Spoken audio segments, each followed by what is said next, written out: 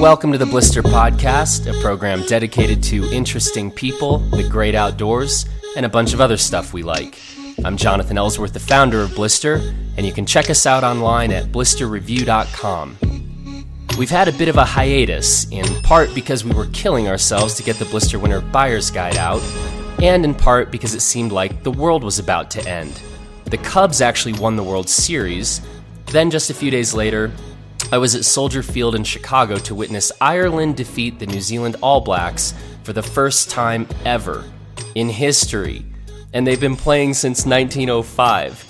And then you might have heard something about the fact that there was a little election here in America, and now a former World Wrestling Entertainment personality is going to run the country. You stay crazy, 2016. Anyway, we're back, and it's currently snowing outside, so we wanted to share this conversation I had a while back with the lead designers at Armada Skis. I stopped by Armada's headquarters in Park City, Utah, and sat down with Andy Hitjen and Logan Imlach to talk about Armada's past, present, and future, Armada's stacked team and how they work with Andy and Logan, how Logan landed a design job in the industry, and we talk about some specific skis in the Armada line, like the history of the JJ, the evolution of the Idolo, the Invictus 108, and the new ARV 106.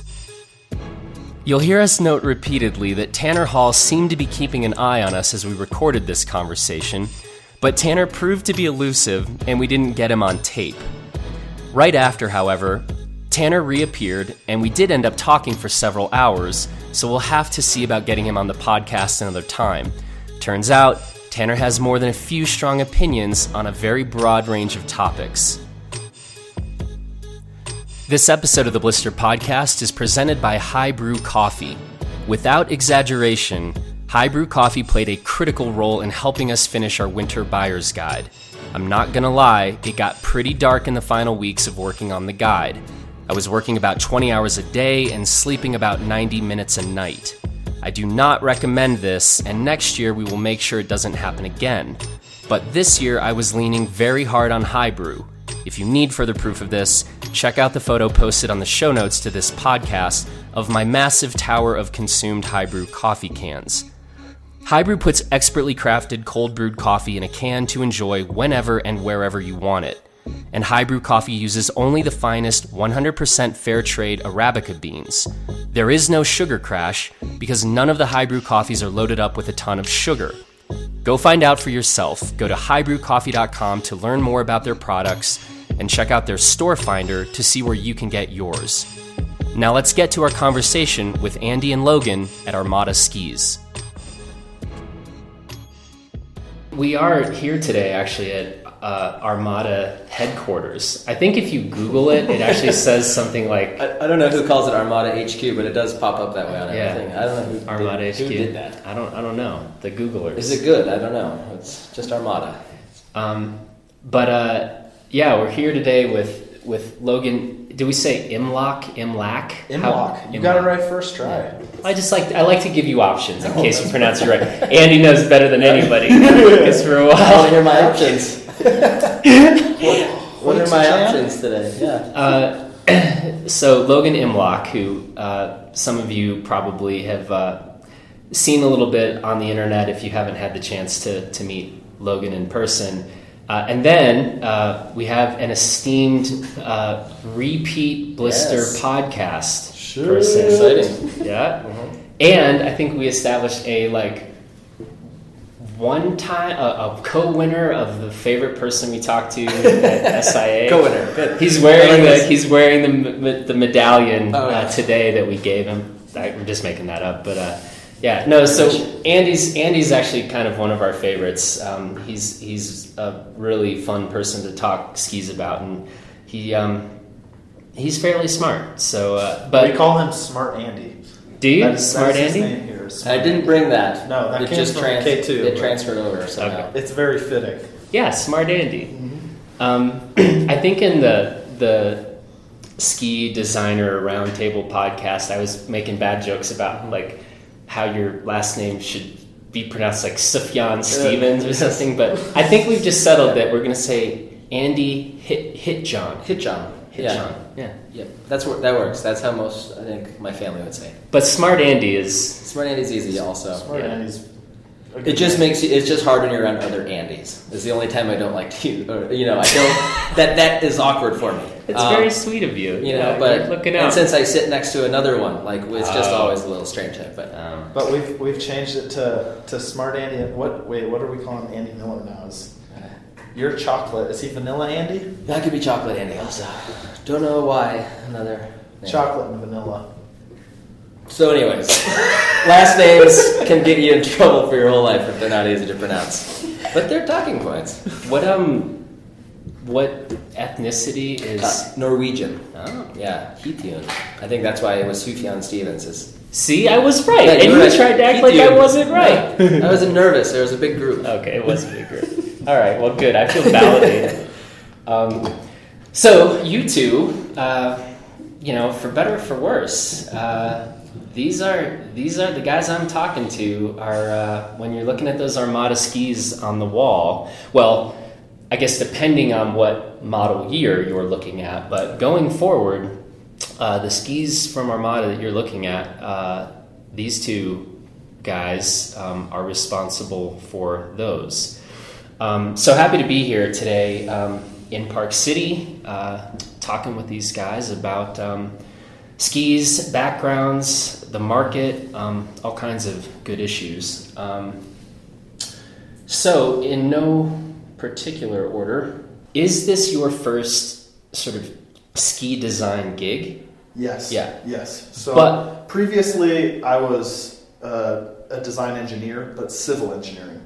I did that for a while. Then I did some project management stuff in the oil field. And then...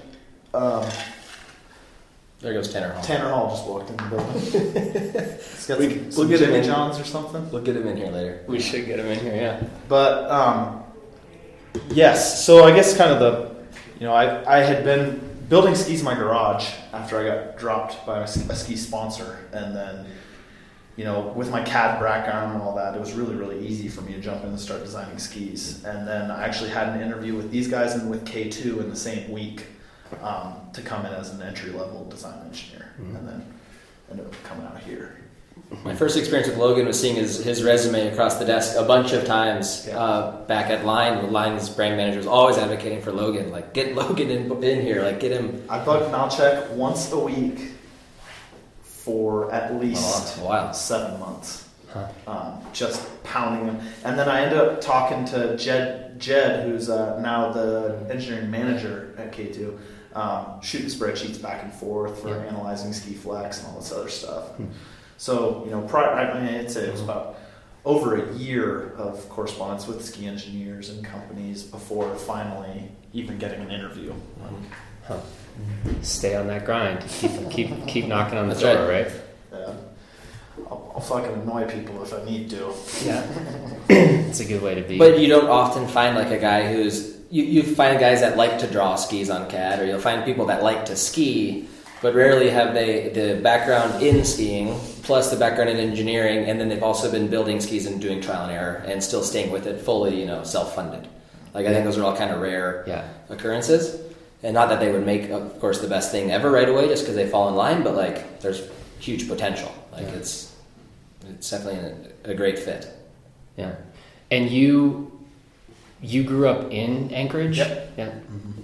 So what was your ski spot there? Alyeska. Yeah. Yeah, and then branching into, me and my friends made movies out there, so we'd snow machine and go, well, even back then, I didn't actually get a pair of skins and touring bindings until I was like 20 last year, 6. We would just maybe 2 years ago, because all my friends snowboarded, and this was kind of before split boards, and they all snowshoed. So I would put my ski boots into snowshoes and snowshoe with them wherever we were going. Solidarity. Boot pack everywhere. Nice. And but yeah, we got Turning and Pass and Hatcher Pass and like fucking around Valdez a little bit. And so yeah, all over Alaska it was kind of hard. Do you happen to know our reviewer Andrew Forward?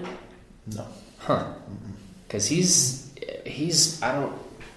you're 27? 29. 29. Mm-hmm. He's maybe a couple years younger than you, but Born and raised up there? Or? Yeah, and doing it all. Like, takes the 10 out for 30 days and we'll see you in a month. And he's just solo lapping, turning in. And, yeah, he's getting after it pretty hard out there. I have some friends that probably know him, but I haven't lived in Alaska in 5 years or so. You're also a bigger guy than I thought. Really? From like the super. I always assume you're like a little midget skier. I think the same thing when I meet people. It's so crazy how size differs. Like meeting Tanner, you know, he ended up being a little bit taller than I thought he would be. Like it's so funny how that works. I just assume anyone that can do cool stuff on rails. I just assume they have to be garden gnome size, and that's the reason why, like, you know, I could never do that. But it turns out that's not true. Will Wesson's like 6'2". Yeah, he's huge. Yeah. Like he towers over me. Yeah. But yeah, that was actually surprising. Like meeting you today, it's like from the Super Unknown segment, some other things I saw, I just kind of assumed more pocket size. Yeah. Gymnast, yeah, exactly. Not that When did you start the tinkering phase on skis? Oh man, skis happened late. It was actually kind of a funny thing. I grew up in a constantly renovating house, so I had a carpentry background, and then went to engineering school, and then like did some other stuff, and then finally I started messing around with building skis, and my dad was actually like, "Well, shit, I'm surprised it took you so long." I was like, "What are you talking about?" He's like, "I've been waiting for you to pick this up for forever now." Like, so it wouldn't be until probably 24 or 25, I think it was, maybe 5 years ago, that started messing around with drawing them and piecing together my own little factory in my garage, my gravel-floored garage with a little vac bag set up, and just started building my own shit that way. And so then you also have a background in filming and doing some. If you somehow haven't seen one of Logan's segments, again, the internet will look up Logan Imlock and you'll find some things quickly, but you'll also find some pretty rowdy things pretty quickly. And I think that's kind of interesting, right? I think to be skiing at a really high level and not just in a particular discipline, right? I mean, to be looking pretty comfortable in urban and on some rails and on some pretty big lines. I don't know that, I guess I truly don't know how many people designing skis these days really have that kind of breadth when it comes to skiing. And frankly, at a company like Armada, given the range of skis that you guys are trying to make, I guess we can't quite be like, well, Logan only can, handle floppy noodle park skis. It's like, well, that's maybe not so true, right? It's an interesting background. It's funny because my first designs for Armada were kind of medium-tailed big mountain charging skis, which is it was kind of a new, it wasn't something I necessarily designed before, but taking what I like about ski design and stuff and translating into that realm, and then we went out and skied them. It was like, holy shit, it was fun. Like, when you personally, when you were, I mean, I presume you're still allowed to ski and stuff and go outside. Yeah. They don't just lock you in the. My knees still allow me to. What was your personal preference at the time, though? Were you still skiing primarily centered up, kind of softer skis, pretty tip and tail rockered? Would you ski those sometimes, and then for big mountain lines, get into a more directional ski? How did you roll personally? Personally,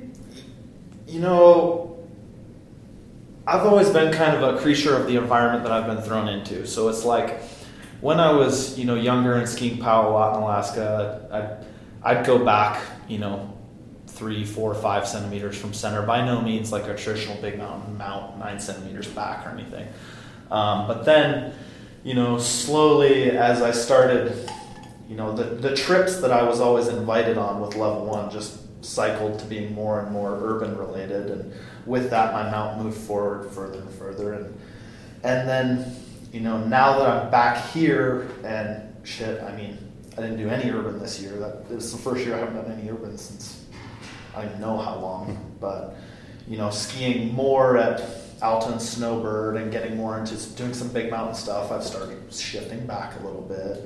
I mean, I don't think that I necessarily try to lock myself into one realm of ski or mounting by any means. Like, I think that having the ability to shift and move around,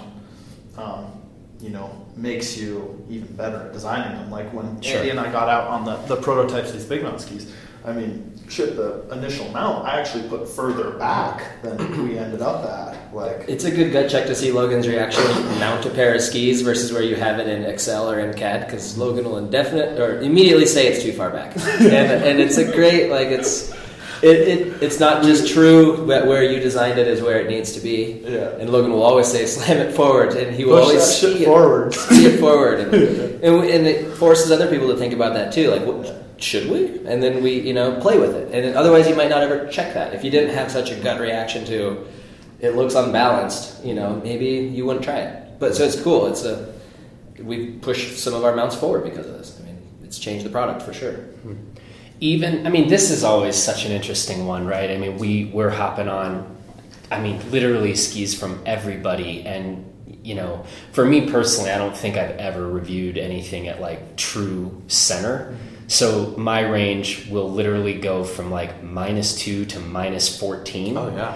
And you are, at that point, my job is not to be like, well, this is what I like or don't like. It's like, okay, how would you ski this thing, right? Mm-hmm. And so I guess that's a little bit of a question, Logan. Like, at a certain point, if you're saying slam it forward, but if you're not spinning, why, right? And is it just, And a lot of that could be a style of skis that I've adapted to. I've adapted to turning with so much fucking tail behind me that it just feels better. Yeah. I mean, having that much tail back there when you're jumping off of cliffs and shit is ultimately going to be better for you. But, the same token, we ended up, I was like, slam that shit forward, move the bindings as far forward as we could. And then after Andy had stepped out of them, I stepped in and I was like, well, shit, actually, I do ski a little bit better back here, a little bit more. So, it's, I guess it's just mainly because I've adapted to skiing with so much fucking tail behind. Yeah. But if we're developing a new ski and the guys that are accustomed to more center mounted is the customer, then yes, we're going to push it forward. Absolutely. It's the midsole location is based on the kind of the customer that we feel is 90% of who's going to buy that product.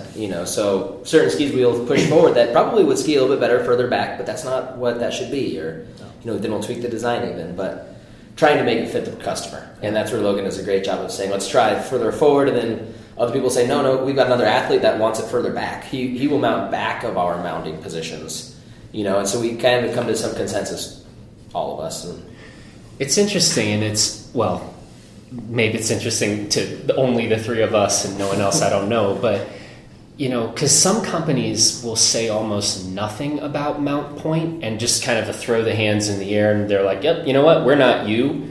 Go figure out where to put the thing. And I actually kind of understand that. But generally, I'm frustrated by wait, y'all went through a number of iterations of this thing. You tell me where you liked this thing. If you really do feel like not every ski, but some skis might have a pretty broad sweet spot where you could push it +3 or -3 of a given mark. And I don't know. How we attack that is if it's a ski that can kind of line up for two consumers or two end users, and it skis really well in both positions, is we'll mark two positions and one will say recommended on it. So we feel that 90% of our customers will mount that recommended, but when Logan likes it forward and that -2.5 centimeter from dead center is better for that customer, we'll also mark -2.5. So as if to say, if you're more freestyle oriented, you like to be center mounted, this is your sweet spot. And if you're the regular consumer, we write recommended on the other mark. So we don't just give a huge range. We don't just give a scale. We don't leave it blank. And I'd say with all of our directional skis, we try to just indicate one mark. Yep. Because, it's crazy. I'd never had demo bindings to slide around and check it out. And we were finding even just moving it a half a centimeter gave the ski a completely different feel. Yeah. And that was kind of a really fun exercise that we had last spring, was just taking a few skis out and moving them little by little by little, and then really trying to find that sweet spot with all our directional shit. How, from the customer, is this something, and maybe this is a better question for customer service people, but I'm curious to know what you guys have heard or know about this. Is that a point of feedback that you hear much from customers? Like, oh, I bought this ski. And do people want to talk about mount points? A lot. I would say more so before they mount, because as we all are frustrated with skis, that we have to drill our skis, and you're kind of stuck to that choice that you make at the shop. We get a lot of phone calls that say, hey, where does so-and-so athlete ski this ski? That's the primary It's usually not where does it ski the best, it's where does this athlete that I know, where does Sammy ski that ski? Because that's who that person identifies with. Where does Tanner ski that ski? And so we try and have that for our customer service too. And I would say that question comes up as often as anything. Really. But that's the number one. But that's the way that question is framed. Where does so and so ski this ski? More so than where should I ski my ski, because that just leads to too many questions. Or so many questions. It's easiest if they are already identifying with someone else. I think those customers know they're already kind of in the know, so they want to make that phone call and ask. Versus most people will just say, well, that's the mark. I will try it. I'll trust that. Where else would they put it? It must be that mark. Yeah. So we do get it a lot, though. Customer service is always on us for those types of questions, which can be tough because our athletes will often ski things and not necessarily the best place. This is for sure. They're mounting center. A lot of them will just put it where they put a tape measure tip to tail and they go center. Much to our chagrin, Logan and I, who know the ski pretty inside and out. Why do you think that is? I mean, hopefully that's not a dumb question, but I mean, this is a common refrain, right? And the biggest, when I was talking to Cody Townsend about this, like Cody Townsend, if you know how Cody skis, he's started mounting his stuff dead center. And we were talking about it, I was like, dude, why? Like, why would you? This makes sense. I get it for a lot of other skiers. But talk to me about the phenomenon of the dead center mount. Well, I mean, to be honest, Cody I can't personally speak for, but for a lot of people, I think it's a cultural thing with freestyle skiing. Just to say, I got my fucking skis center mounted so I can go backwards just as well as I can go forwards. Cody mounting is probably just to give him more tail, like I was talking about. Yeah, I mean, that's what he says. Give him more tail so that when he's landing, he's got a bigger lever out there to support himself. But for me, aside from a couple skis, I do mount center or damn near. I mean, there's so many different centers. This is another thing that Andy and I have talked about a lot. I mean, there's contact point center, there's side cut center, there's overall center. There's a bunch of different centers that you're dealing with, but most time when people talk center, you pull a tape measure and mark the center and drill it right there. And I'd say more than anything, it's a cultural thing. Yeah. I like my skis center mounted, and it's a statement. But those are two different things, right? Cultural means this is the cool place to mount a ski, and that's a little different than I personally prefer my skis dead center. But is it? I mean, if you started out as that's the cool thing to do, and then you adapt to it, then that's become you're comfortable. Like there. I mean, and I think that's where I had personally shifted. I started because I was with, I think Zach Davison was one of the first people I was with when I got twin tips, and he was mounting his shit forward. And I was like, that's the craziest shit I've ever seen. I was like, well, I'm going to put it in the center, though. That's smart. Andy's head just exploded. He's forward center. Yeah, always skiing backwards, I guess. Dude, he only took backwards. So Zach was he rode for Armada for a long time. I grew up with him, and Tim Durchie and skied with those guys. And Zach, I remember, took the MSP Pros, and he mounted up 4 centimeters forward of true center. Yeah. It was wild. And that's how you start mounting center, is the people around you are center mounting, and then your skiing adapts to it. I mean, and from the ski design side, it's such why I do cringe at forward of centers. The waist, the narrowest part of your ski is somewhere, the thickest part of your ski is somewhere, and those don't necessarily correlate to side cut center or true center. So like when you're actually mounting, you're changing your ramp angle, you're changing your location on the side cut, you're changing your location in the thickness, which is the stiffness. You're moving like crazy, and it for sure affects the characteristics. Maybe you ski a little bit further back, your hips are back a little bit further, or not as forward on the tongues of your boots, or it comes down to your style, and I think that's people that like to be centered ski in the right shape to make that work for them. Well, and we've had a lot of conversations about that as of recent too. I mean, just bare bones talking about freestyle skis, you're like, well, it should be symmetrical. It should be a symmetrical ski. The tail should be the same width as the nose. And I mean, our best freestyle ski right now, Henrik's Pro model, is nowhere near a symmetrical park ski, but everybody loves it. They all love this ski so much, and we're trying to pin down what that's attributed to right now, but I mean, it's maybe the answer that the best freestyle ski isn't a symmetrical ski at all. I mean, it's maybe you mount it dead center, but it's not symmetrical. I mean, there's so many different variables in the equation. It's fun to pick apart. So talking about, when we started this conversation on mountain points, and you were saying, Smart Andy always does this, by the way. He has, I love the methodical. He's like, we ask what sort of ski, who are we designing it for? Then we make assumptions about the kind of style. Like that's why we call him Smart Andy, right? But I think Armada has this ridiculous team, right? Just stacked. Totally. And so to what extent, they're, you guys make products. If we're going to have a headquarters in Park City, some of those products need to be sold. So you two actually have to deal with market demands, making skis that are attractive and, that want to be purchased by consumers, recreational skiers. And at the same time, I suspect, right, you've got a whole incredible team that you sort of have to make happy.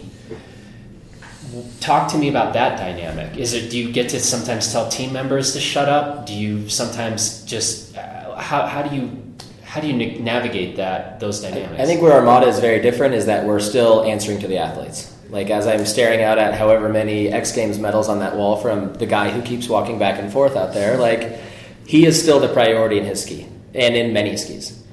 So I don't think I've yet told an athlete, don't worry, this is what the market would prefer, just get used to it. And I think that's really refreshing. From the top down, they ask that we fulfill the athlete's needs. The certain models we know the athletes will never touch, and so we're allowed to maybe tune those a little bit more for the markets, because an athlete isn't skiing a directional 85, what's our 85 waist, glass price point ski. So those we can tailor, but the stuff our athletes are on, that's always the first question is, does it meet their needs? We have a consumer-driven handful of models, and then we have the rest of them are team-driven.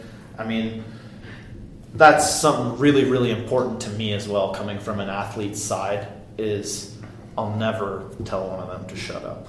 I want to hear everything they have to say. And that's something that I think both of us are hugely prided on, is none of our athletes are on some special model with a different top sheet.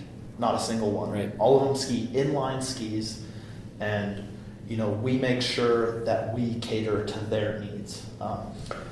One of my favorite quotes is a quote from JP that was in powder interview that Rogi did, and he was talking about the JJ.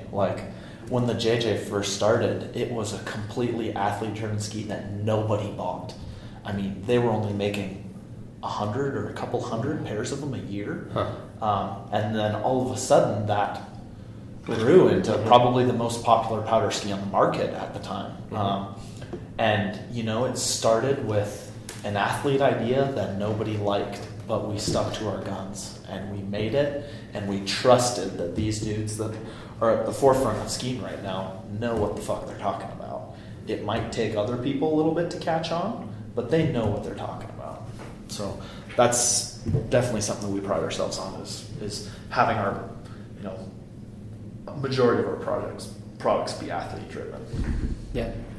But in order to build a round collection that fits, the price points, and like we can argue for every athlete, we also make extra skis that they don't ski on that fits my dad, who does not ski like our athletes and not that often, but he will have a great day on these things. Yeah. So then we have to put our minds in that brain also when we ski those skis or design those skis, and it's just another aspect. It's just another ski to design for us, and it's it's very cool. That's really interesting to think about the JJ. That's part of the history, right? That I think I sort of forgot that part when you talk about this thing came out. It was designed by the athletes, or the intention for it was athlete driven, and it didn't sell because now it's almost like, dude, that thing's been around forever. And one of the questions I was going to ask today was like, so the JJ, right? Like that's been around forever, and I think it is great. We were talking a little bit about, before we started recording, about stuff takes time, right? To catch on and develop. And ideas, you hatch an idea, you hatch a good idea, and you better let that idea sort of simmer or resonate in the world. Like this stuff, I don't know, we live in like a viral age, I guess, where if something isn't an immediate success, then it's, left to the dustbins. But sometimes keeping something around, believing in it, saying this is what our folks want, it's, Look at Twitter. Look at Instagram. Look at all this stuff that we have that's so commonplace now that Twitter was around like just about as early as the freaking internet was around. I mean, from a consumer side, weren't they? They were like early 2000s. I still don't know how to use it. So. Yeah. I don't even have an account, but I just think that phenomenon's funny that you do, if you have a good idea, sometimes it doesn't even marinate for a long fucking time before it catches on. But I think then the market moves. I think we've had JJ for a long time, and when it was the JPV Julian and the tail was a centimeter taller than the tip and it was standard cambered, and it was a 193, I owned that ski. It was pretty, I was not big enough to ski it. Yeah. It was terrifying. And then it evolved into another shape, and I think the people that have been in that shape now for 5-6 years are, maybe their skiing is even changing. They're probably not all hitting backcountry booters. Yeah. So do we focus on the backcountry booter aspect of that? Or are they all skiing really steep, fall line? Directional.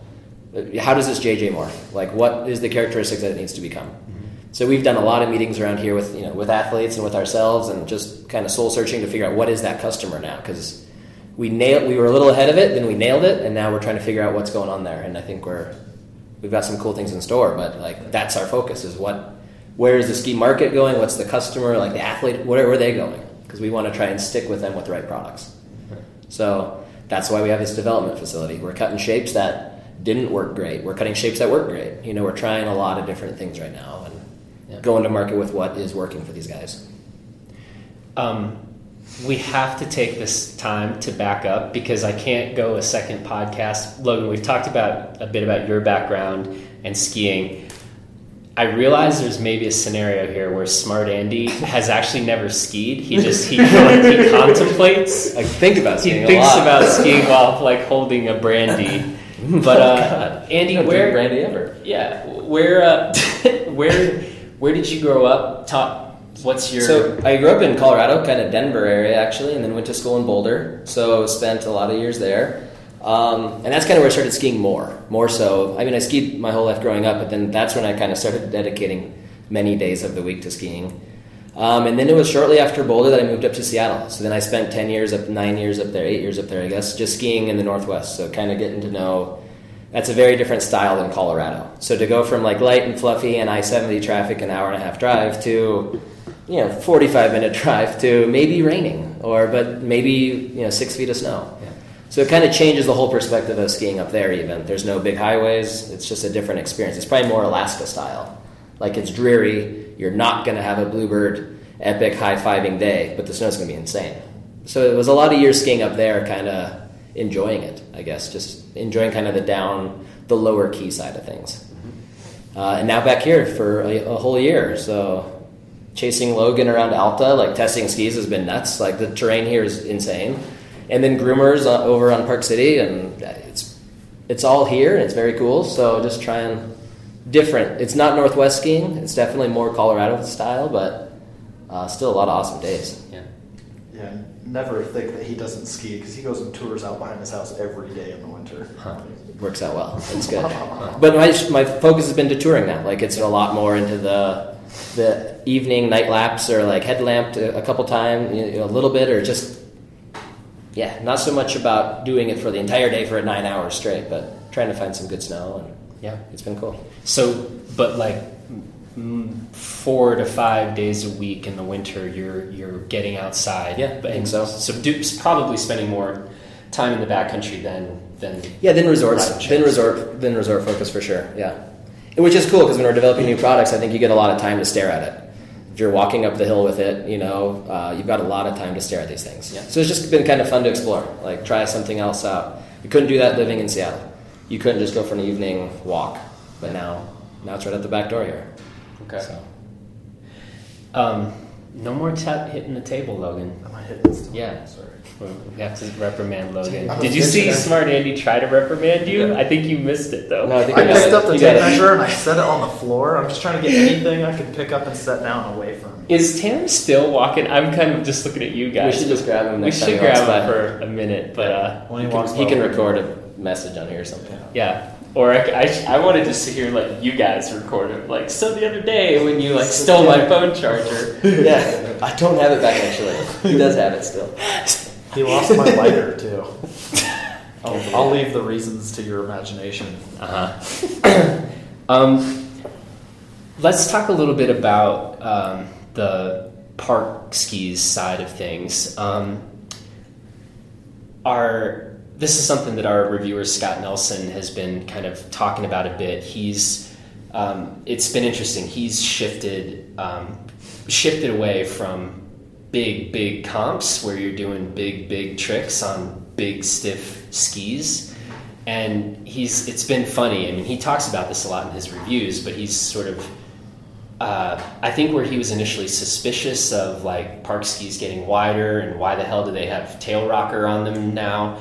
And he's like, wait, it turns out this is fun. And like, I'm having a really fun, nice time when I go out and I'm not trying to send massive gap jumps.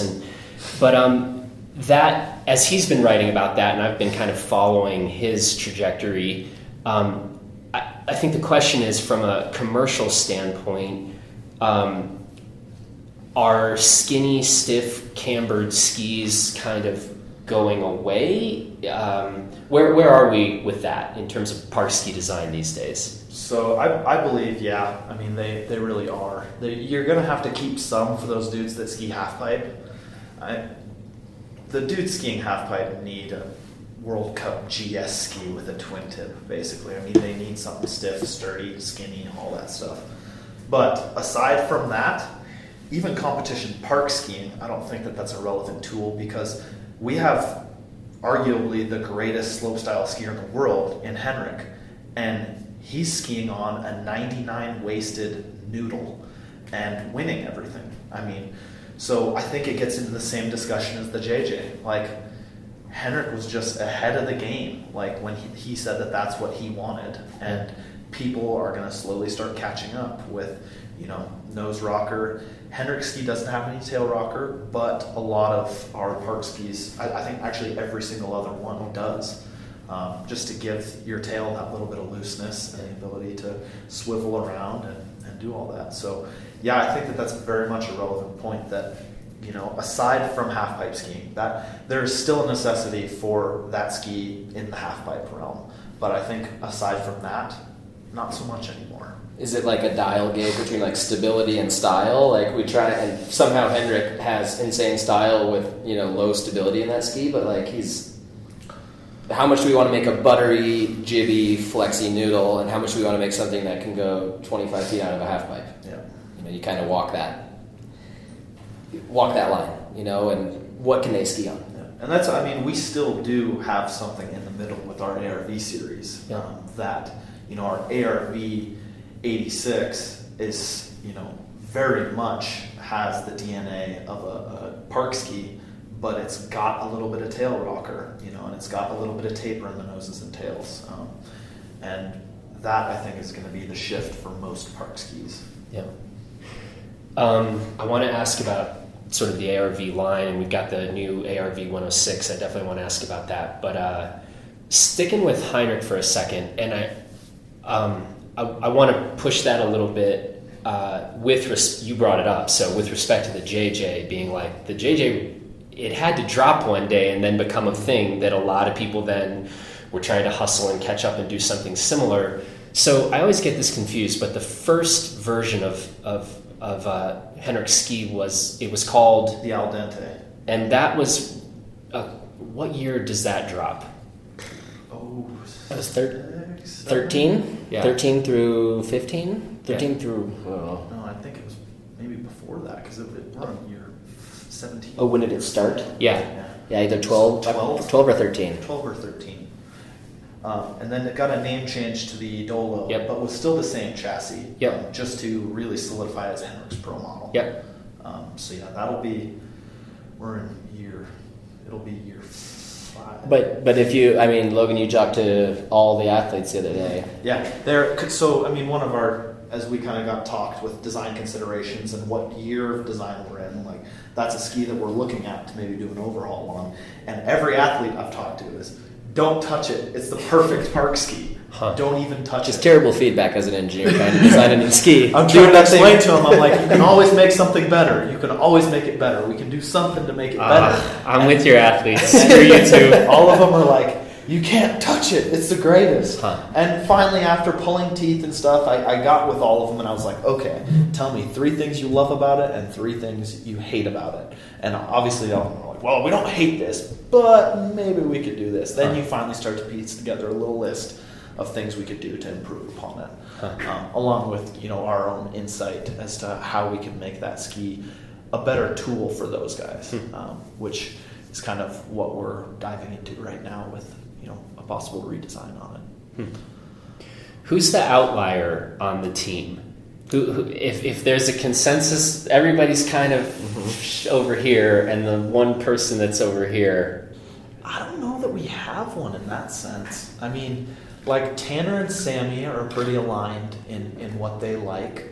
Henrik and Phil are pretty aligned. And Phil and Hornbeck and Kim are all aligned in kind of what they like. We have Torin skis all of them. Yeah, Torin's he just loves them all. So Torin is going to blow people's minds. He's actually an incredible all mountain skier. Incredible. So as soon as he starts making his transition that all pro park skiers do, people are going to get blown away. He's really good at skateboarding too. I think he's just one of those kids that's good at everything. I hate that. And then we have Todd Laguerre, and we have kind of this guy and Jakob are kind of in the same realm now. But then we also have this guy Toff Henry that's been around for a bit, but more big mountain kind of. He's a steep skier, in Chamonix, and we're starting to slowly bring him in more with giving more feedback and stuff because he just got second, I think, at the Big Mountain Comp in Chile. Mm-hmm. He's an incredible skier, and we're starting to bring him in more. And him and Todd and Jakob are kind of really aligned in what they're doing right now. So I don't really think we have any outliers, And these guys all hang out outside of the office, I think, an insane amount. So I think they kind of generate what they're skiing on and what they're doing together. So maybe when they come to us, it is more of a unified voice because they're always filming together, they're hanging out together, which is great for us. But maybe we missed that outlier then. What's Todd skiing the most? Which ski is Todd on the most? He was previously on the Norwalk the most, and then kind of shifting towards all the Sham guys really, really like the AKJJ. And Todd ended up really liking the AKJJ as and well. Invictus 108. And Invictus 108, yeah. Todd was touring on that a lot. All of them, actually, in Sham were touring on that a lot, the 108 Ti. Yep. Curious, though. I mean, Todd's a fairly big guy, too, right? I don't know what he weighs, but he's I don't know. He's 6'1", 6'2". He's big. Yeah. 6'1", 6'2".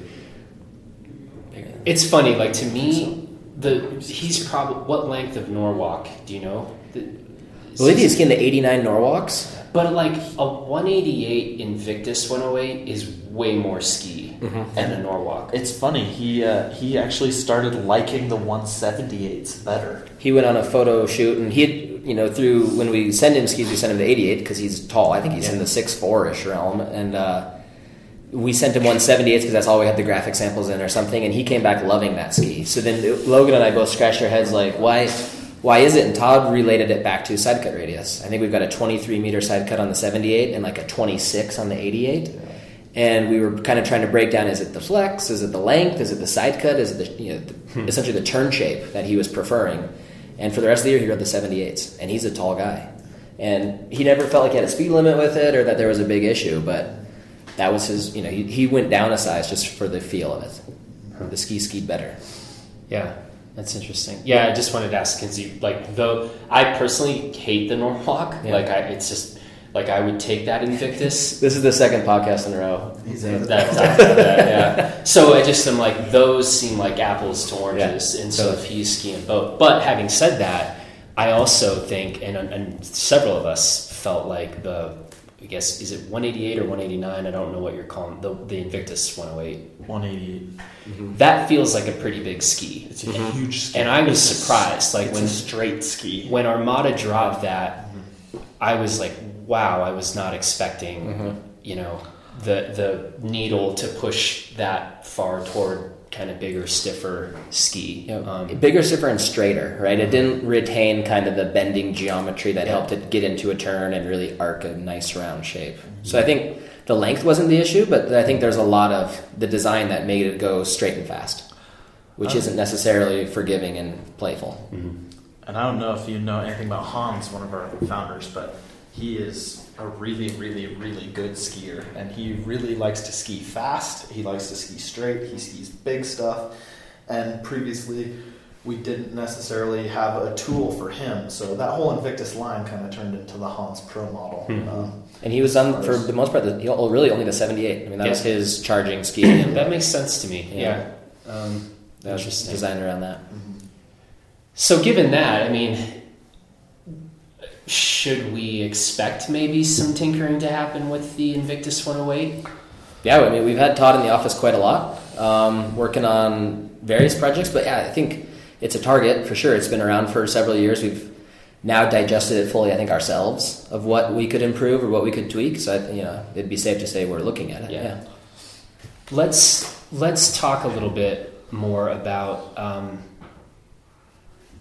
maybe about the ARV line as a whole, and because I think to locate that, you were talking a bit about the ARV 86 being. How did you put that? Looking at the line as a cohesive line is kind of an easier way to do it. That we transitioned from the 86, which is, when you look at it on the wall, it looks more like a traditional park ski. There's very little taper. There's a pretty small amount of nose and tail rocker. Then we transitioned to the 96, which is more nose taper, tail taper, more nose and tail rocker. Then we go into the 106, which is, that sort of mid 100, like 105, that sort of area is really, really growing right now as an all mountain ski, especially out west. So, that was an area that we had the TST in previously, that, did well for a long time. And we kind of saw that as an opportunity to, take what was previously disjointed and put them into a nice family, that we can go from a park to, a wider park ski / East Coast all mountain ski to a West Coast all mountain ski, while retaining the same design language. When you look at the skis sitting next to each other on the wall, they flow nicely from, a park ski to an all mountain ski / wide park ski to a true all mountain ski. And that was the design intent, all of them being freestyle oriented. So the 106, and we've been debating this, right? Like we're going to take a 106 down to New Zealand, and we're always kind of asking the question of like, well, which length should we get on?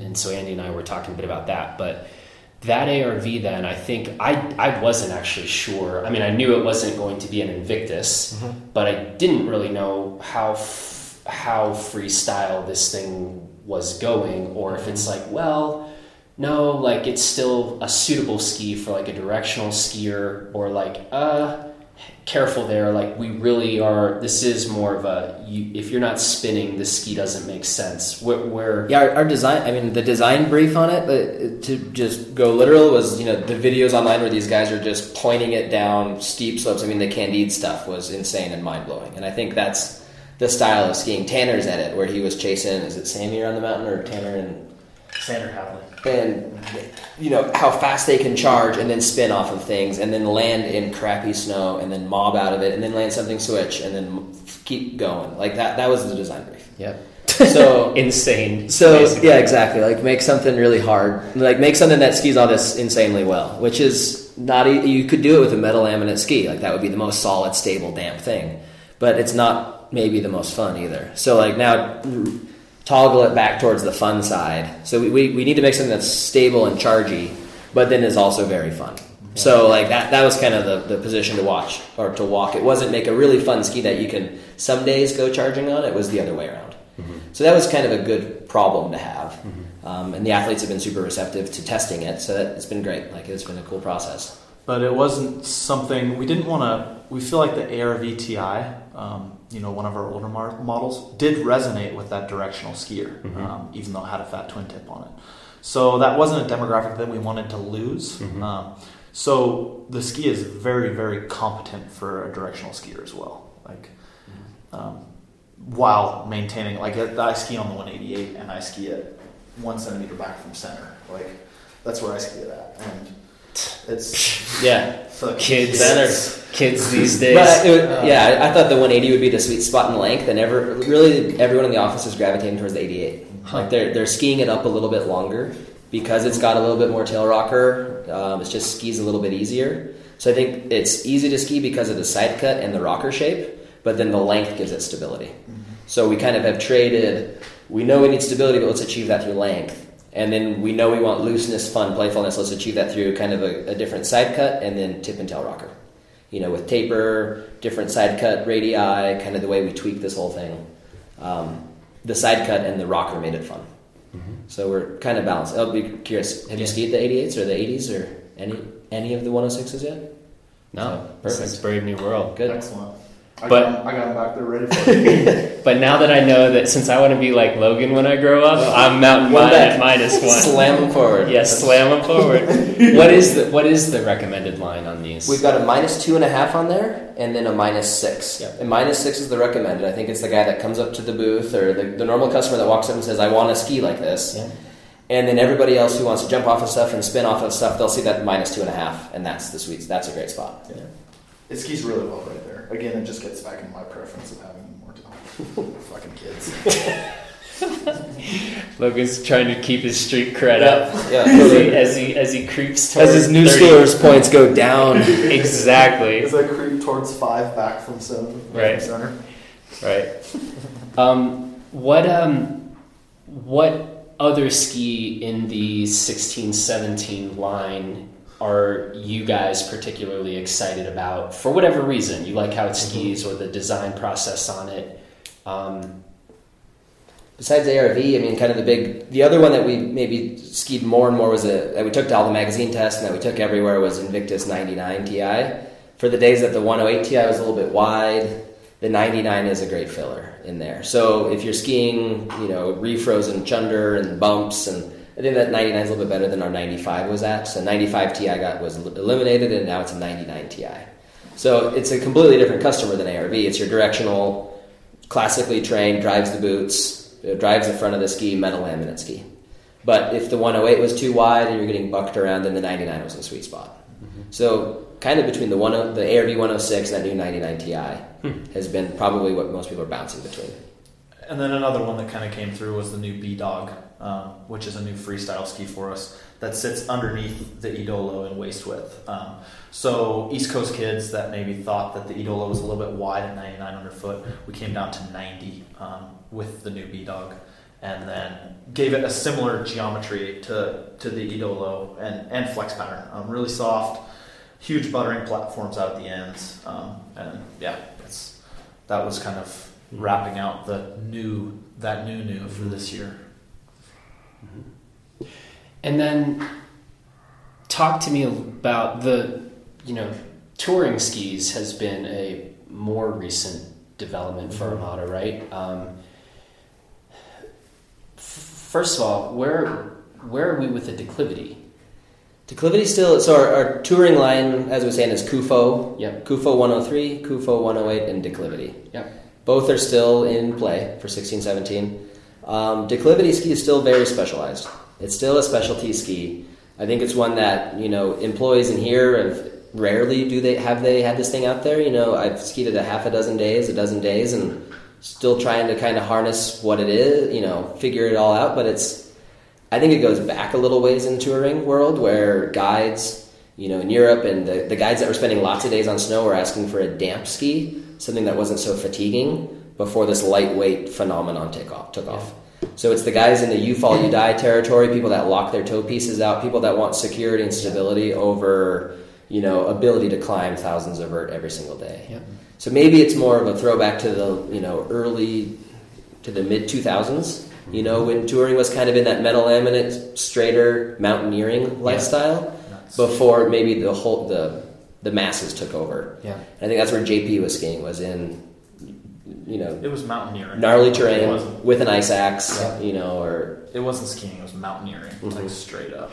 It was funny because the first time I ever saw that ski, I was like, this is just a cambered, the 1314 vocal mantra. Yeah.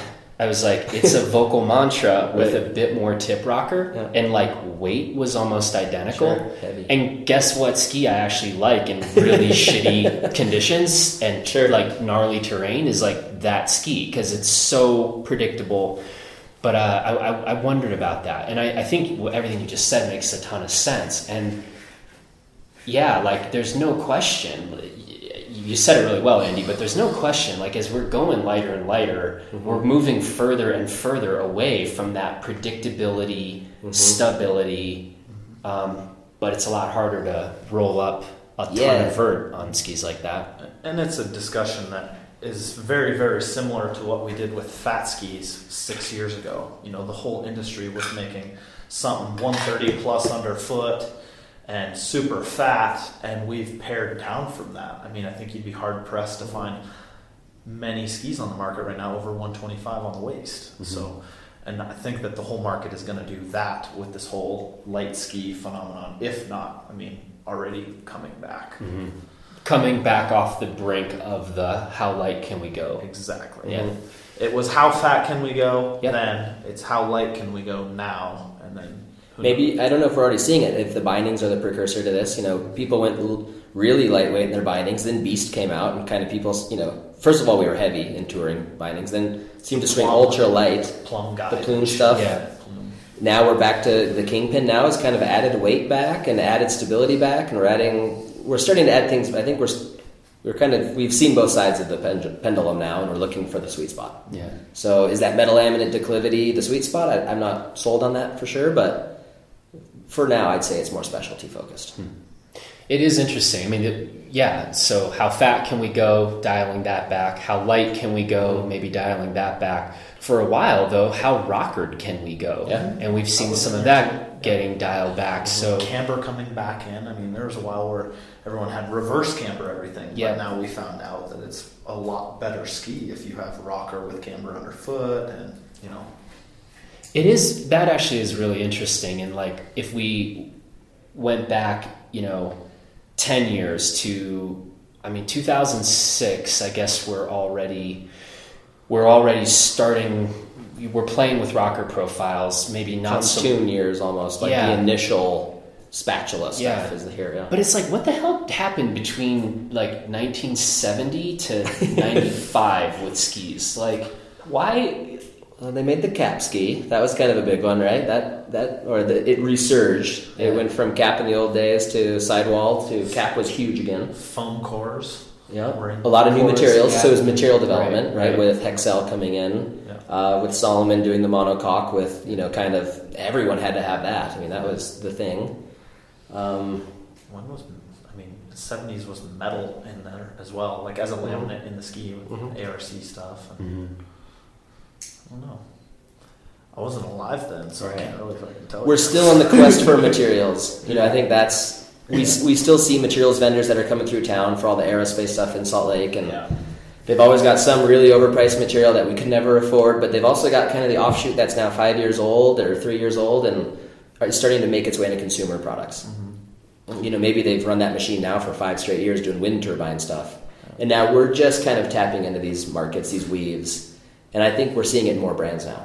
So as those materials become commercially available, we can put them in our products and test them and play with them. And that's why we've got, 3 pallets of cores back there that we have no intent to use, but we'll play with them. They're not going to be in production.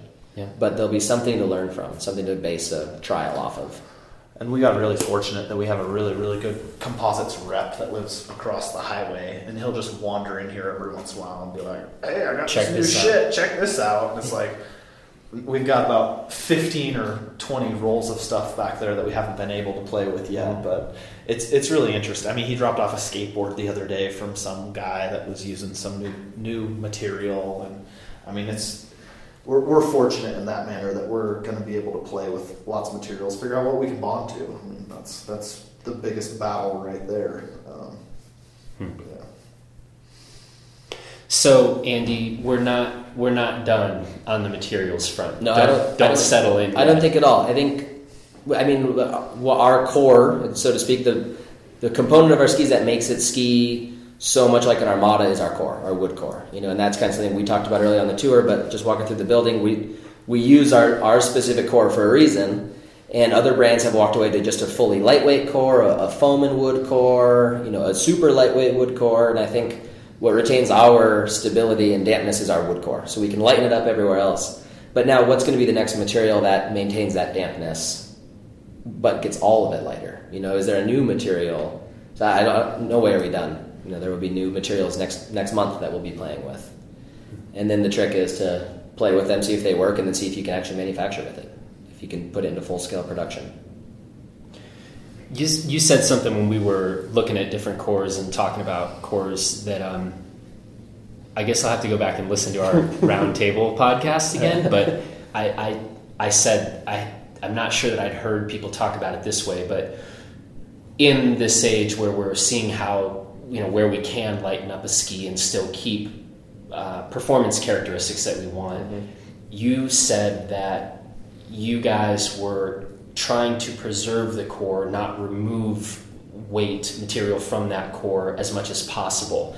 And I was saying I don't think I'd heard that talked about actually. There was almost a leave the core alone, figure out around the rest of the ski with materials. I think if ski performance is your number one characteristic, then leaving the core alone and changing your glass layers so that you have less resin in your ski, you have less composite in your ski, different layup of those fibers so you're not dealing with so many that are ineffective, but really effective, efficient, thin fiberglass. You can stick with your heavier core, maintain a similar stiffness, and get a better skiing ski that is still lighter without just going all the way to the other side and being light, flighty, unstable. And I guess that's one area where Andy and I have kind of decided to take a stand and be like, okay, so many brands we make super light skis, and then we have these skis that you can ski on, and we want to make a stand that we're not going to sacrifice any downhill performance again. That's just not something we're going to sacrifice. We're going to make a light ski, but we're not going to make it ski like shit. We know we'll get beat up in the weight race, to the lightest weight ski, and I think we're acknowledging that. Yeah. But we'll take the stand of going a few grams heavier for something that a guy like Toff can ski in a freeride world tour. Exactly. With his JJs or with his whatever he's on, or Todd can ski in Jackson or Alaska. Yeah. Looking at Armada's history and trajectory, and we've said that the Armada as a company is now 15 years old? Yeah. 15, yeah. 15. Mm-hmm. 2002. You guys come in and everybody sees this brand and knows the brand Armada, but you two now are the guys talking with the athletes that have been here for quite a while, guys like Tanner. But how do you think about this? I mean, in terms of coming in to work with a brand, the notions of like brand consistency versus like, screw it, they hired us, sure, so therefore you get us, and this is how the two of you guys, we'll put it that way, want to think about ski design. How do you think about that, or what kind, is there a responsibility, a kind of legacy responsibility? Sure. Yeah, I mean that's a huge importance to both of us. I mean, growing up, I'm a little bit younger, so I was like in it when Armada started, and I was like an Armada kid. So I feel anytime we do anything, we have a huge responsibility to what's been paved before us.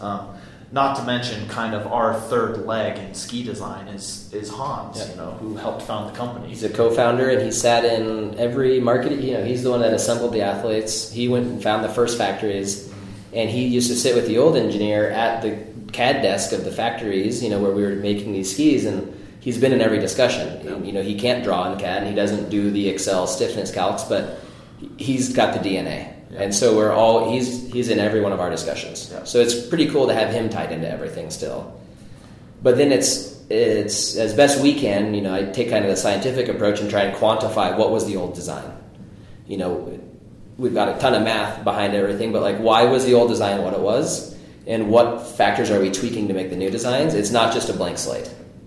Even it might seem that way, but we're always looking at the old designs. We're characterizing off of older shapes, older skis, athlete feedback, to make sure we're not going 180 degrees the wrong direction. And then bringing our flavor to it. Yeah. There's rationale. Exactly. Yeah. That is pretty interesting, though. That particular kind of checks and balances. It feels like the government kind of if you two were this is totally the ski, and you guys both loved it, but if the team didn't. Yeah, then what have we done? Then that's terrible, because that's their number one customer, really, is our athletes. So everything goes through them. The safest play we can do is maybe what you'd prefer. Don't change those things. And for us, we recognize that. Why change it just to change it? We don't have the money to change things just to change things. So for us, it's actually kind of encouraged to, if it's working well and everyone loves it, keep doing it. Yeah. Let's not just dye it a new color and call it something else, and then raise the price or something. So then, it does hit a point. With the Edola that everyone says, don't change it. We got to be real. The ski's going to be 5 or 6 years old. With no changes, and that's where I like to get in with those guys and be okay, put it to them and say, we can make this better. So let's figure out how to do that. But it's not just you in a room tweaking things. I think that's the key, right? Exactly. Logan asks, bouncing tons of questions off these guys to get some information out. Yeah. And then ultimately, everything comes down to a conversation between me, Andy, and Hans. We've got our new ideas, and we've got Hans's guiding hand, and then we've got the input from the team, and it really, really transfers into an awesome, cohesive process.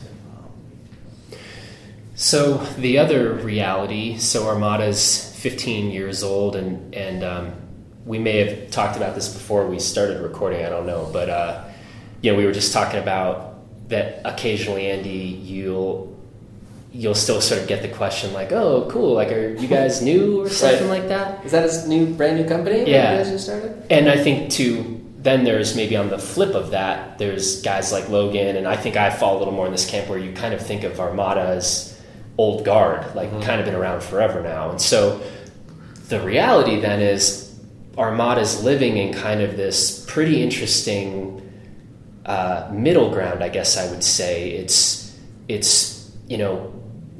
one of the very largest indie companies, if not the largest.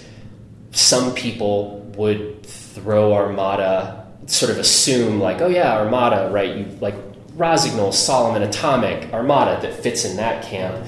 Others are oh, Armada, that's a Moment or ON3P or something. And so it's this interesting middle ground, right? And the realities, the kind of market realities, or I don't know. I don't know how to verbalize the question very well, but it's an interesting position to occupy when on the one hand, if the company is going to continue to kind of grow, you're looking at some pretty big, really old players, right, to go up from there. At the same time, you've got all of these new companies, and they're popping up every month almost. And it might be the hot new company of the moment or something, occupying that middle ground. I don't know if that's something that gets talked about much here, if what I'm outlining actually resonates, or Sure. what is that? What do you have to say about that? No, I mean, it's all true. Like, when we just looked at some SIA data the other day, and not only in terms of, that feel, but in the numbers, it says exactly that. As far as volumes and revenue and all that, we're in this crazy valley that we're just kind of, we're the only one occupying that space. There's no one above or below us that's really close in that area. So it's an interesting place to be, because, I mean, you're right. We want to be that company that has the homebrew feel and the feel of all these smaller companies, but push those volumes to make that jump into the upper echelon. And it's not going to happen overnight. I mean, it's something that's going to take time, and I think that we're situating our line in a manner at which we can push volumes like that. I think a lot of brands, not in the ski world, but in just the world of brands being brands, hit this point. And I think what we've started to do more so recently is really look back at what made us so successful to grow out of the small to get to where we are, and realize that that's still a strength of ours, and that might be exactly the propulsion to get us to the next level, rather than looking at the guys at the top and saying, what are they doing that we should copy to get to that next level?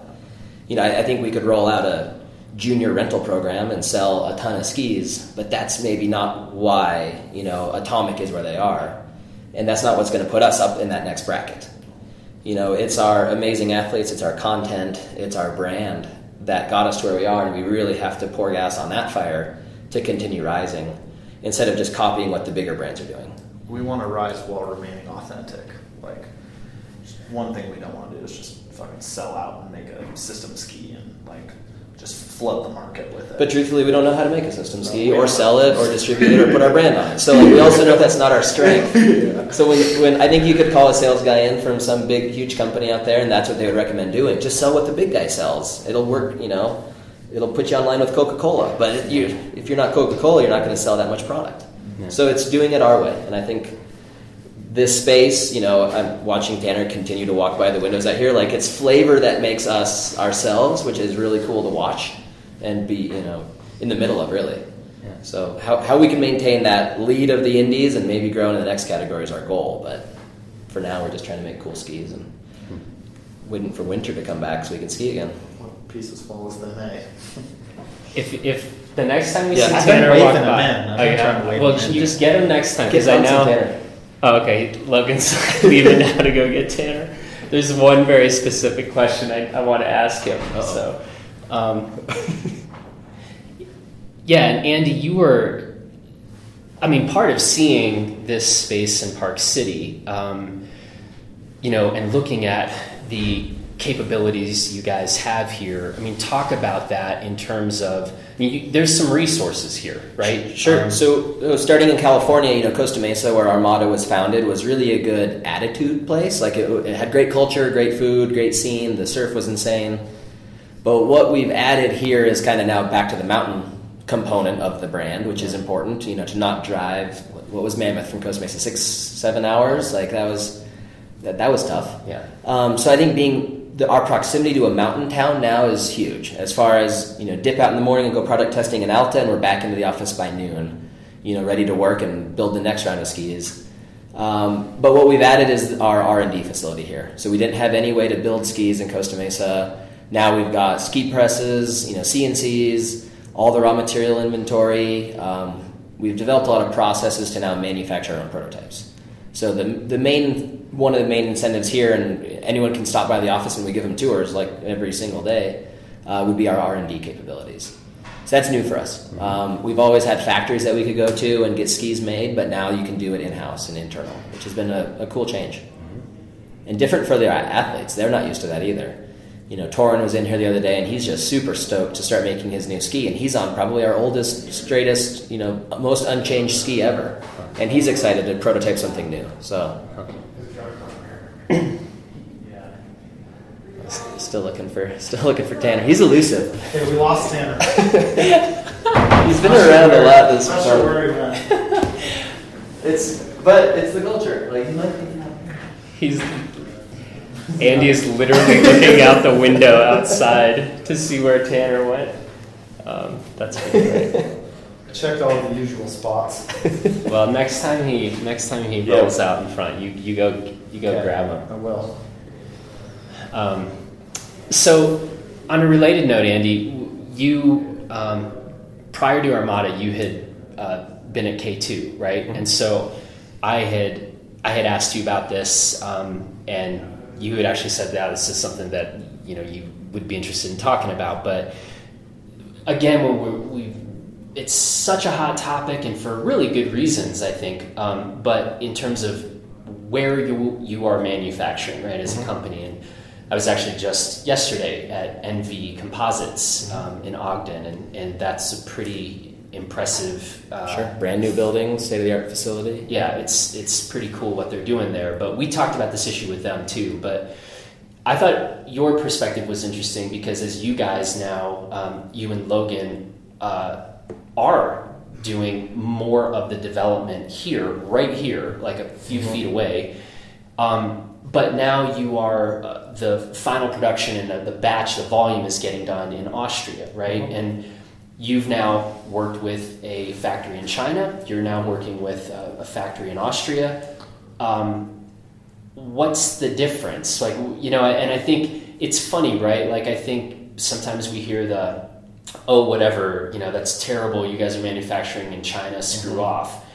Do those same people, is it it cool though if you're manufacturing in Austria? Like, and I've sometimes said, like, sometimes this feels to me that things are getting a little bit xenophobic here. Like, I understand, like, build stuff right here. That's a legitimate and a fine, value. But curious about this issue of working with. I think a good example of this is we started a production a test run for 1718, and Logan drew up like a ski shape, kind of a geometry to it that basically emailed to me, and during my flight over to the factory, I passed it on to the factory, and I arrived at the factory, and this is in Austria, and got to the CAD designer's desk, and he had the whole design printed up nicely on his desk, and he invited me to sit down, and I had my coffee, and it was a totally normal morning in Austria at the ski station where we were designing skis, and he looked at me, and he picked up the piece of paper and tore it in half and said, this was a waste of my time. Like, I should have never printed this or read this, not in my lifetime and not in my factory, is what this guy said in Austria. And I just kind of, like, it was a total shock. Like, I had not really reviewed the design thoroughly, so I don't know if maybe we just missed some notes, but, like, here it was not that crazy of a thought. And this is his stern reaction, his response. And so I spent the whole time backpedaling of, like, well, which components are not feasible? And, well, what part of this? And why can't you do this? It wasn't just a yes or no for me. It was a little bit more gray. And I forced him to eventually kind of explain all the different categories of why this design was not going to work and which machines it would fail out of. And having worked in China for so many years, you could send that design to them, and they wouldn't necessarily throw up their arms right away and say, no way. They would say, show me how. And so then it would be up to us to run around the factory and, like, develop a process and tweak a machine differently and show them how to do it. And then they would jump on and maybe try a couple and then tell you no. Whereas in Austria, we kind of had to sell it first. We had to really kind of convince them that this was going to be an option. And then it was okay. I don't know if it's... In China, I think you can get away with more, certainly laborious tasks, something that might take more hand work to achieve, and then you can pull it off. And in Austria, I think just the machinery is so robust, the processes are so well dialed. Everything in Austria has such a good process control that your complexity is in a way limited. So you're going to get exceptional quality that can't be beat, but your options aren't as wide. And I think in Asia, you've got more options, but you've got to really focus on your quality. And if you can nail your own quality, you can produce as good of results. but you really have to kind of control the variables in one scenario. In the other scenario, they just take the variables away. So we're trying here with our R&D facility to prove that our variables are in fact good ones, and that we should try these things. And in the end, there was no Austrian man that just said, no, do not do this, you're done. We looked at it and we assessed it, and we found ways to implement certain parts of it. Yeah. It was just met very differently. So process control versus human control. I guess in Asia you've got more ability to try new things, but you've really got to keep an eye on quality, and people do an excellent job there. And in Austria, you really have to decide, is it worth the €1 million of investment to make a new machine to do this?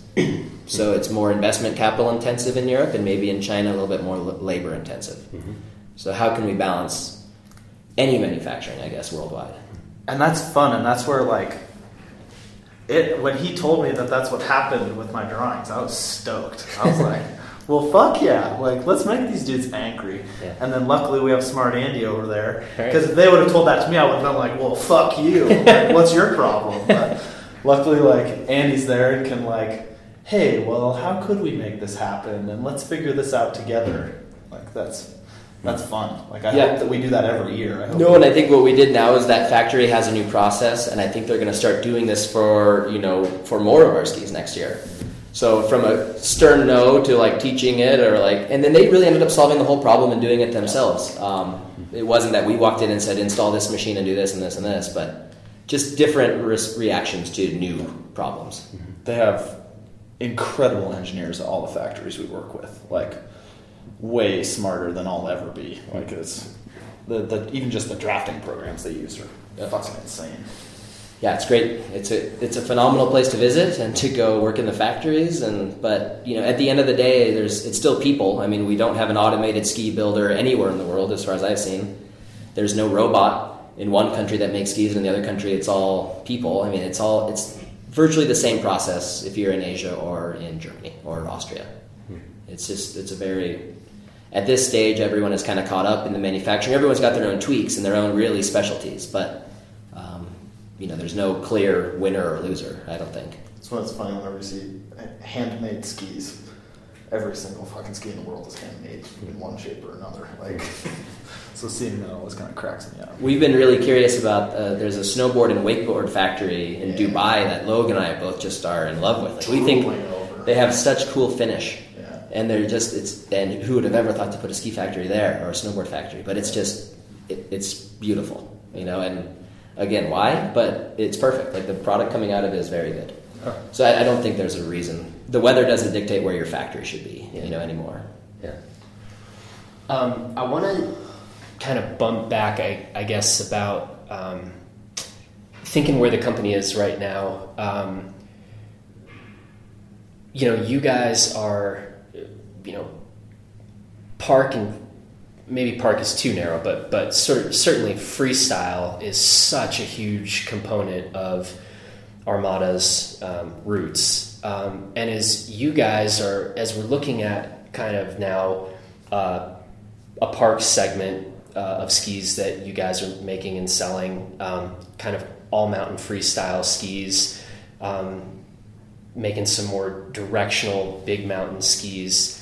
How do you as a company, do you let go of certain segments? Does that just naturally evolve over time? Do you fight like hell to maintain old, and by old I mean original maybe markets? How is a brand, and I mean, you guys are engineers, but I kind of have a suspicion these questions aren't they're in every meeting. Yeah, they're in every meeting. Yeah. No, and I mean I was just nodding at Andy. Go ahead and let me take this one, because I was previously in the camp there's no way we should be making some generic all-mountain skis. Why are we doing that? Just totally polarized. Then it's sort of transitioned to freestyle, all-mountain, whatever. Armada makes kick-ass fucking skis. So why wouldn't we share our knowledge that we've accrued and our quality of product with everybody? I mean, why shouldn't we make a ski that my dad's going to be stoked on?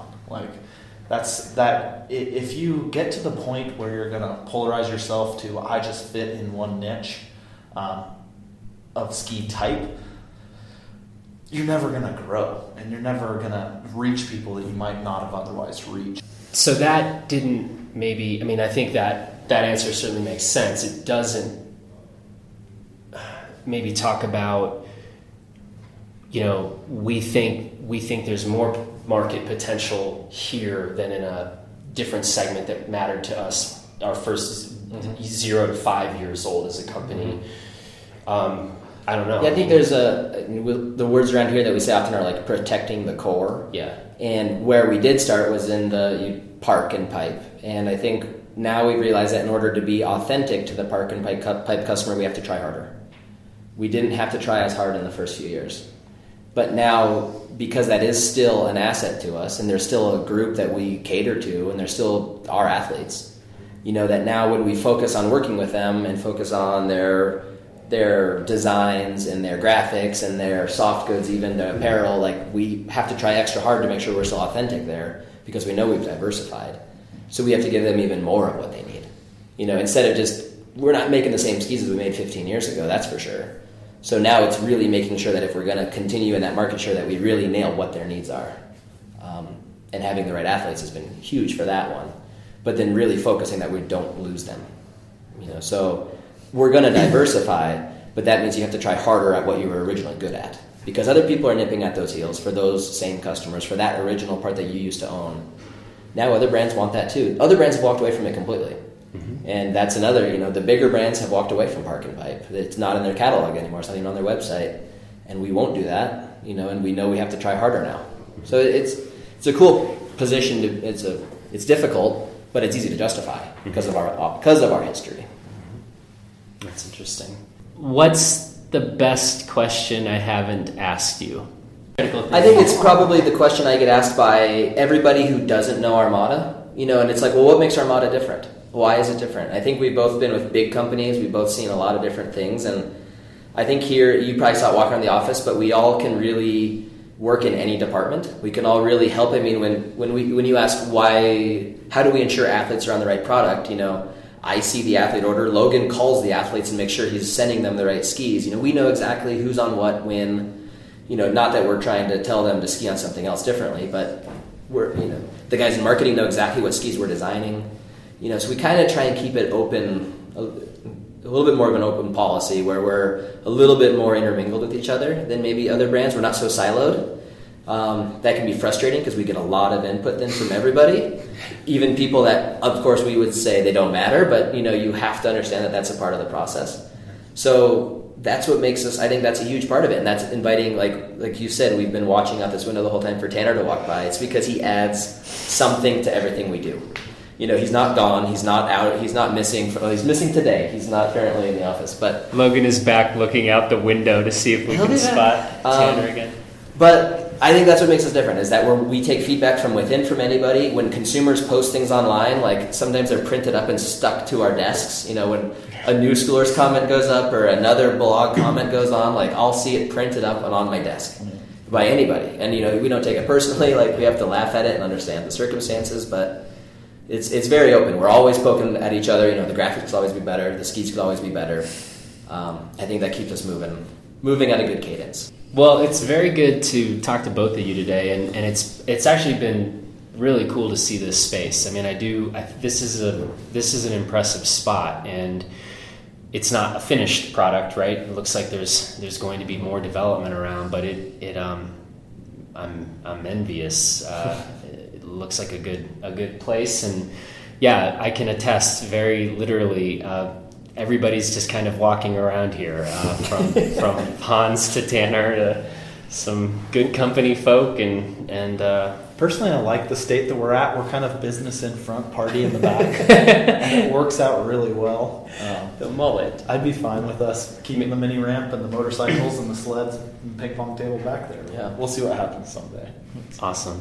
Well, thanks, guys. Appreciate the time, and see you soon. Thank you. That's it for this edition of the Blister Podcast. Many thanks to Andy and Logan for the conversation, and to our strikingly handsome audio engineer, Justin Bob, who is pretty convinced that he and his wife Mel are going to be having a baby boy soon because, quote, of my really high testosterone levels. That's a great point, J-Bob. Thanks also to High Brew Coffee for sponsoring this episode. Do yourself a favor and go to highbrewcoffee.com to check it out, then go to their store finder on the site to find out where you can grab yourself some High Brew.